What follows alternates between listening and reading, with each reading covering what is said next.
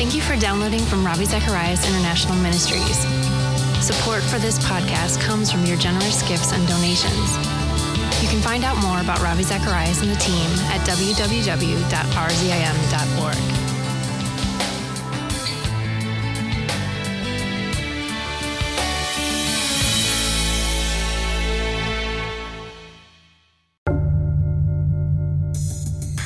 How do you defend the gospel of the New Testament, and specifically the Trinity, in that God the Father, our Heavenly Father, God the Son, Jesus, and God the Spirit, the Holy Spirit, are all separate entities, yet they are one being?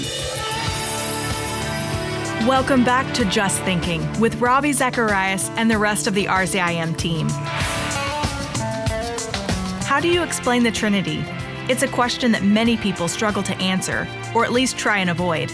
But how does Ravi handle it?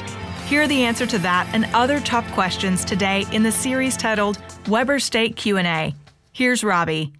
Yes, sir. You've been called the C.S. Lewis of our time. And I feel C.S. Lewis must be turning in his grave over this, saying, you're very kind, thank you. In a world of political correctness, right, and with a full, all-out assault on Christianity, the Jesus of the secular world has been reduced to a prophet, a teacher, or even a good man. Yet, as C.S. Lewis pointed out, in mere Christianity, a good man would not claim to be God. That's right. Jesus claimed to be God. Right. He claimed to be he was the I am of the Hebrew Torah. That's correct. And when confronted with being a good master, he replied, "Why callest thou good? There is none good but one, that is God." So Lewis asserted that Jesus did not leave open to our interpretation who he was. He was either a liar and has pulled off the most massive deception in the history of the world. Right. He was a lunatic, or he was Lord, the one true God of the universe, which was the conclusion that C.S. Lewis came to. That's right. You said that you would always defend the gospel, and I would assume that is the New Testament understanding. I say that because in this room, the gospel has different meaning to different people. I defend the gospel of the New Testament, yet I struggle sometimes with my LDS friends because Jesus was called the Son of God, and he prayed to his heavenly Father. So last night you briefly mentioned the Trinity. My question is in two parts.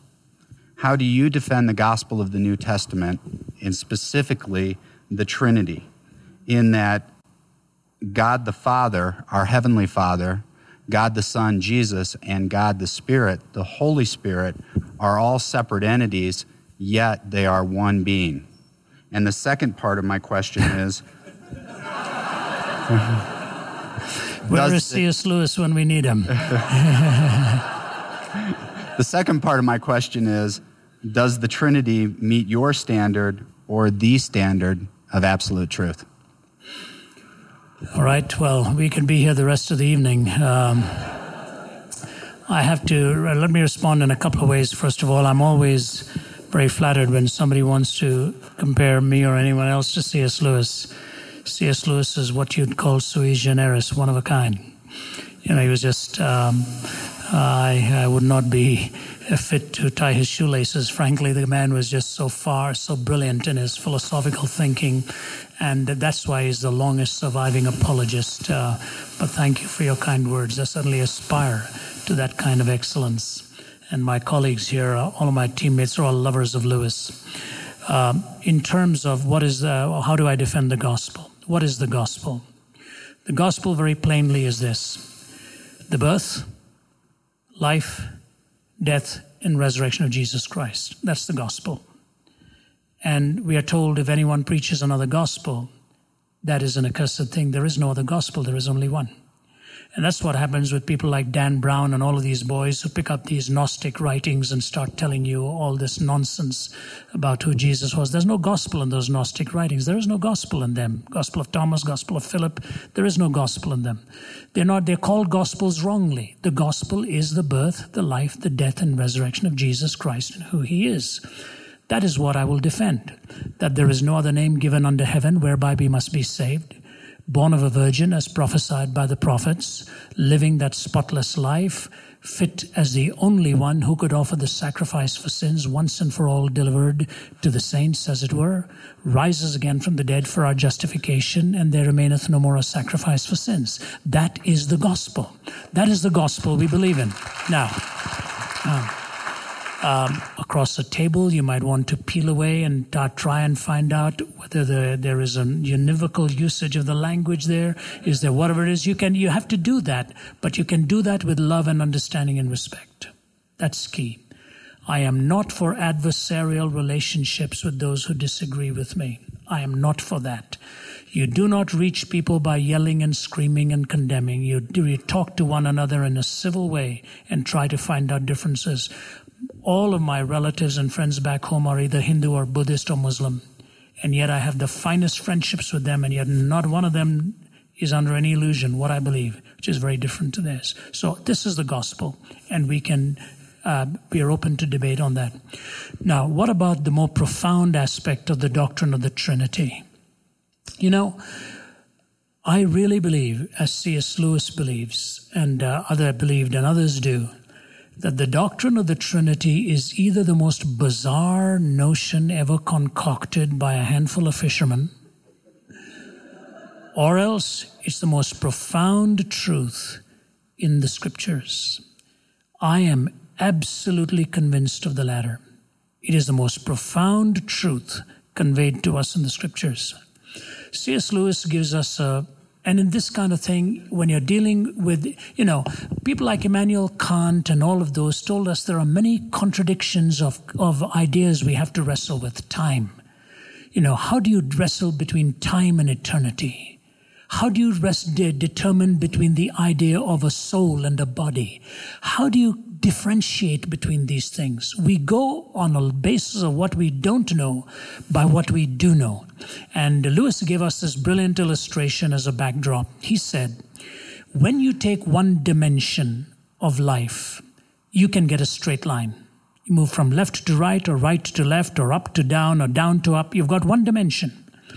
Now, if you add two dimensions, horizontal and vertical, he says, now you don't just get lines, you get figures.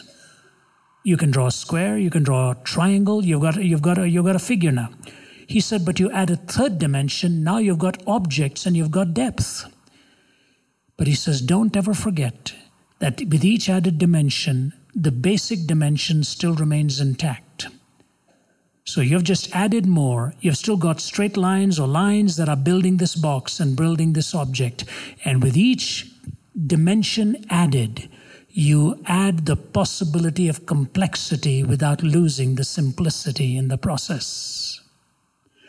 I believe if you take an uncaused being who is eternal, you take an infinite being who lives beyond time, you take one who is the creator of the universe, you have added so many different dimensions to finitude that it is not at all impossible for him to be one in one sense and three in another sense, where you've got a being in relationship. The creeds right from the beginning tell us that he was one being manifested in the three persons of the Father, the Son, and the Holy Spirit. They were not three beings. You end up in a polytheistic framework then, and the philosophical ramifications of that are horrendous. It tells us this: unto us a child is born, unto us a son is given. The son is not born. The child is born. The son is given, because the Son eternally existed. Said, before Abraham was, I am. It is impossible for Jesus to not be. He has always existed. So I say to you, one being in three persons is a very sacred disclosure of God himself, because he reminds us in the Scriptures so clearly that you ought not to grieve the Spirit, which means the Spirit is a person. And it tells us that I and my Father are one. There is a unity in the complexity and the community of the Trinity. Jesus the Son, God the Father, and the Holy Spirit. One being, three persons in the Godhead. The simplicity of personality in the complexity of being. Without diminishing the minute, you reach the top. The fishermen knew the difference between 3 and 1. And they were Hebrews. The Lord our God is Echad, one. It is a plurality of majesty that is used there. That one being is revealed to us in the New Testament. This is not a polytheistic belief. That's what the Muslims like to attack in the Christian faith. We are not polytheists. We are monotheists, and God is being in relationship. That would be my answer to you. Thank you very much. And let me just say this. Thank you. I just want to say thank you very much for coming and giving us this opportunity. I know many of you come from a different worldview. You come from a different faith. We recognize that.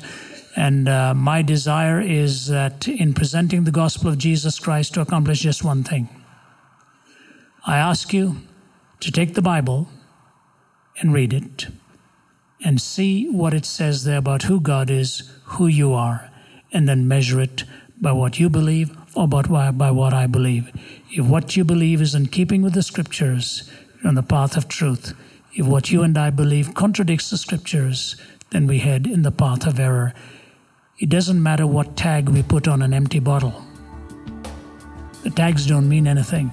What matters is, if you abide in my word, then you are my disciples, for then you shall know the truth, and the truth shall set you free. And this is where he gives us his truth. If you'd like to purchase a copy of this Q&A series, call us at 1-800-448-6766 and ask for the CD titled Weber State Q&A. And to order online, visit our website at rzim.org or rzim.ca for those in Canada. How does a man born in India become a world-renowned Christian apologist and philosopher? Ravi Zacharias tells in his highly acclaimed book, Walking from East to West. Looking at it both from the Eastern perspective and the Western perspective, and what truly happens to a heart when Christ transforms all of your hopelessness into his hope and his meaning. You can buy a copy of Walking from East to West at rzim.org. I'm Jo Vitale, and like you, I've had a lot of questions about the world, questions of science and sexuality, questions of identity and intellect, questions of history and of the heart. We're in a world where we're surrounded by questions, and so often it feels like the church is a place where people flee from their questions, and in turn, I think many of our young people are fleeing the church. So if you're someone who is struggling with questions, then here at RZIM, we want to give you a space where you can bring your questions, and that space is our podcast called Ask Away. You can send us your questions by email to askaway@rzim.org or by using the hashtag AskRZIM on Twitter. And be sure to listen to episodes of Ask Away on our website or on iTunes. Just Thinking is a listener-supported radio ministry and is furnished by Ravi Zacharias International Ministries in Atlanta, Georgia.